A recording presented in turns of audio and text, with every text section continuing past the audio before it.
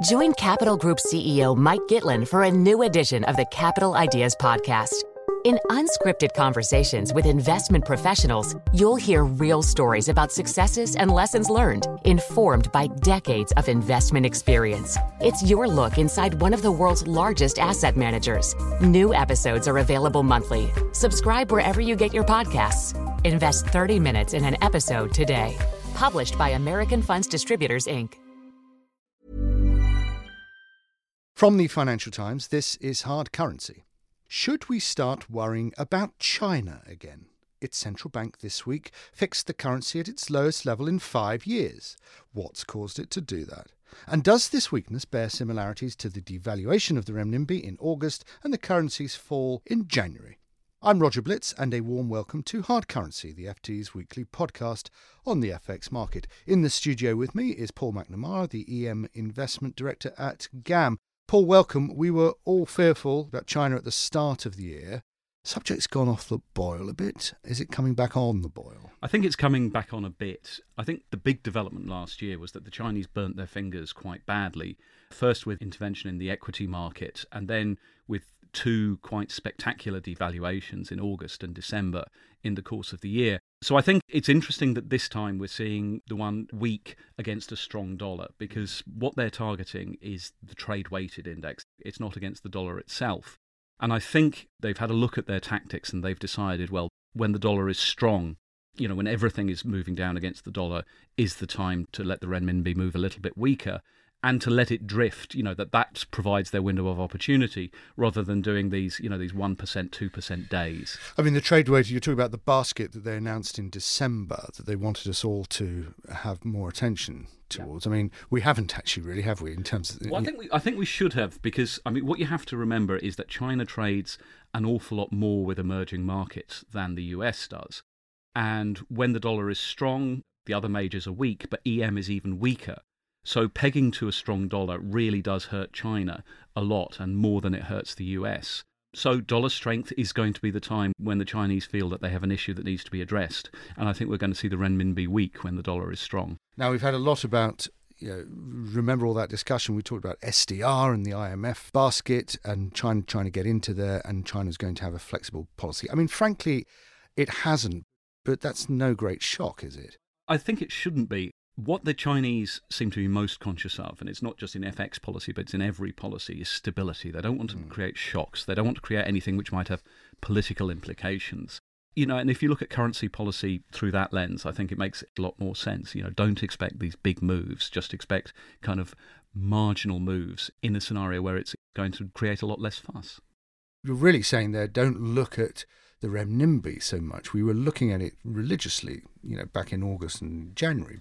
But you're effectively saying it's the wrong index or the wrong measurement to look at Look at the dollar, yes, definitely. Well, look at the dollar against... the DXY, the Fed's trade weighted. So worry less about what the PBOC does regarding the renminbi and the trading band. Yes, regard what the PBOC does as likely just a function of whatever happens to the US dollar. And so what China data do you think we should be focused on? I think everything in China, you kind of begin and end with the financial sector data, the credit data, because, growth is going to slow as long as credit growth slows. Again, stability, so the Chinese don't want to see that numbers crashing. But if we see it picking up again, then I think it becomes more clear that the situation in China is unsustainable. And honestly, I think if you've got a good handle on the credit data, you're likely to have a pretty good handle on what's happening with the real economy, because there is a very strong relationship. You mentioned strong dollar. How strong do you think it's now entering? How much is the Federal Reserve aware, do you think, about the implications globally of a strong dollar? Well, if you look back a year, we were getting FOMC meetings where the Fed would say that it was very aware of what was happening in the dollar, that this is a way in which this can be a tightening of US policy if the dollar gets too strong.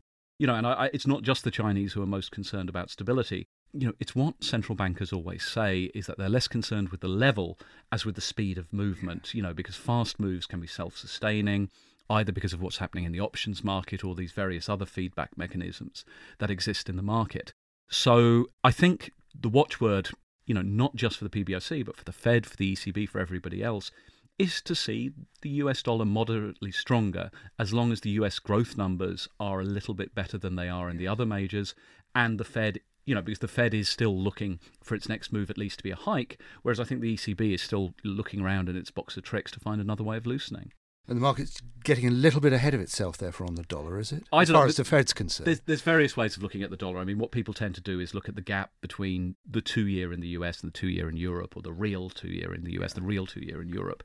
And depending on the timeline you look at, maybe the dollar's getting a little bit ahead of itself, but it doesn't really stick out like a sore thumb. I mean, we could definitely see a stronger dollar. We'd have precedent for seeing a stronger dollar with the relatives the way they are now. At the same time as the stronger dollar, we're now seeing oil coming back to $50. It's always been this figure that has a certain psychological impact to it. I mean, it doesn't really, does it? It doesn't matter what it is. I mean, we tend to be very sceptical of this psychologically important levels. I don't think that makes a huge deal. I mean, it's an irresistible force meets an immovable object, that either the dollar will be strong or oil will be weaker. As with all commodities, they tend to move in the opposite direction to the dollar.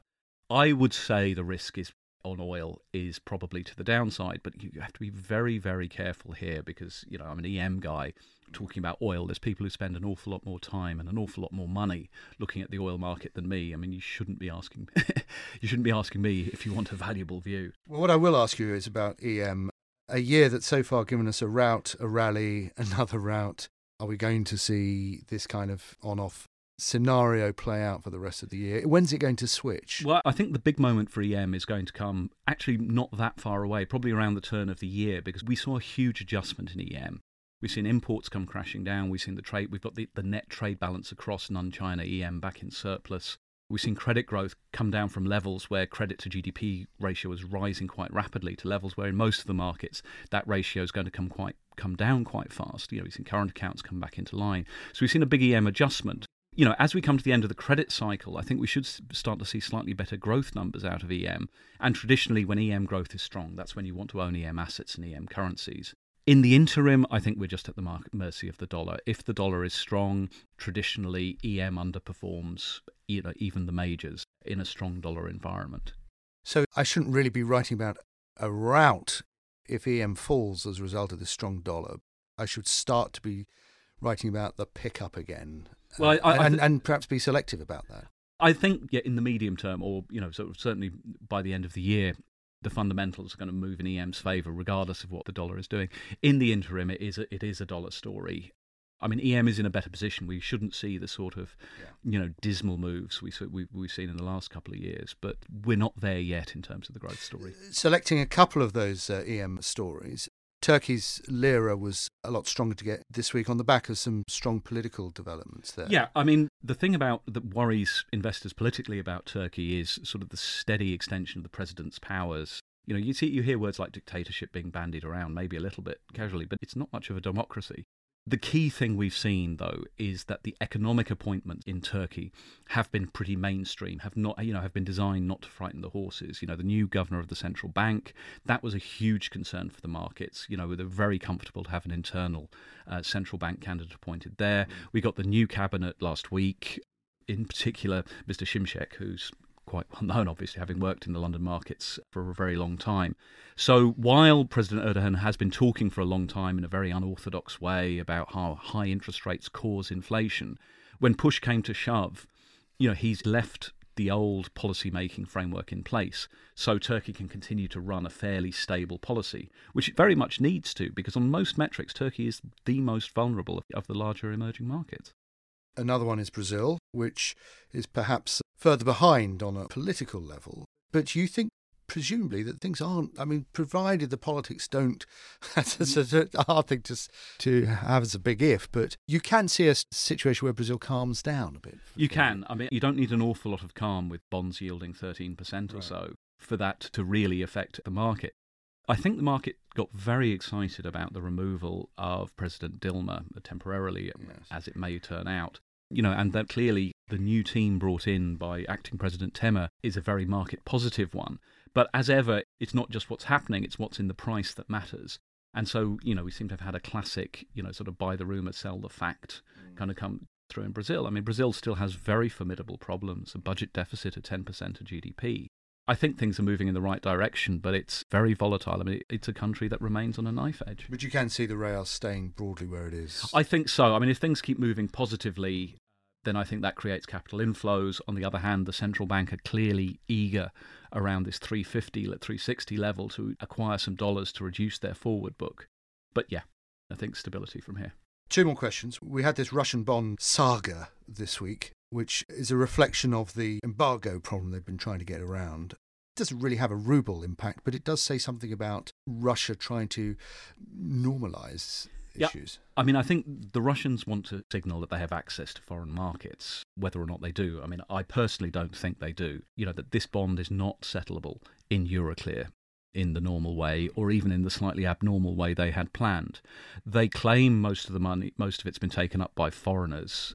It seems unlikely that foreigners, you know, this extensively are able to settle Russian debt locally. It seems much more likely this has been Russian money held offshore that's been piling in here. I mean, Russia, the ruble really is all about the oil price. I mean, day to day, you just draw a chart of the oil price, a chart against the ruble.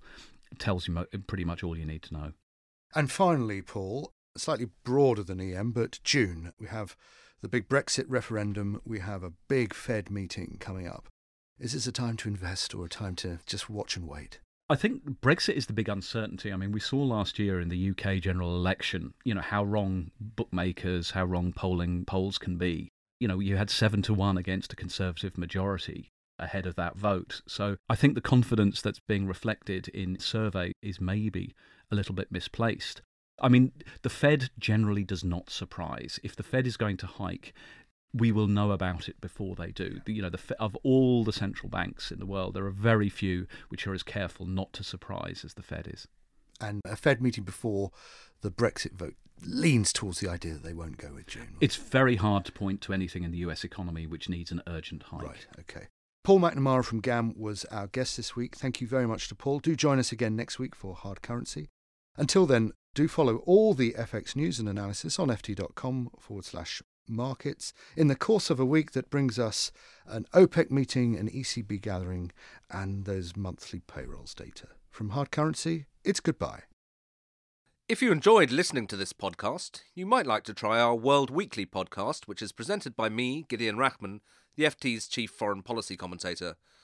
Each week I discuss one of the main political stories of the week with the FT's overseas correspondents and experts, and you can find our latest show at ft.com/podcasts from Wednesdays. Join Capital Group CEO Mike Gitlin for a new edition of the Capital Ideas Podcast. In unscripted conversations with investment professionals, you'll hear real stories about successes and lessons learned, informed by decades of investment experience. It's your look inside one of the world's largest asset managers. New episodes are available monthly. Subscribe wherever you get your podcasts. Invest 30 minutes in an episode today. Published by American Funds Distributors, Inc. Here at Bellingcat, we get to the bottom of things. From a global crisis to an underreported event, we find the facts using publicly available tools and resources, uncovering what is hidden on and below the surface. We connect the dots using social media posts, satellite images, and public records, and empower others to do the same by sharing how we do it. The ability to do so is only made possible by our readers, supporters, and community members. Care to join us? Learn how at bellingcat.com.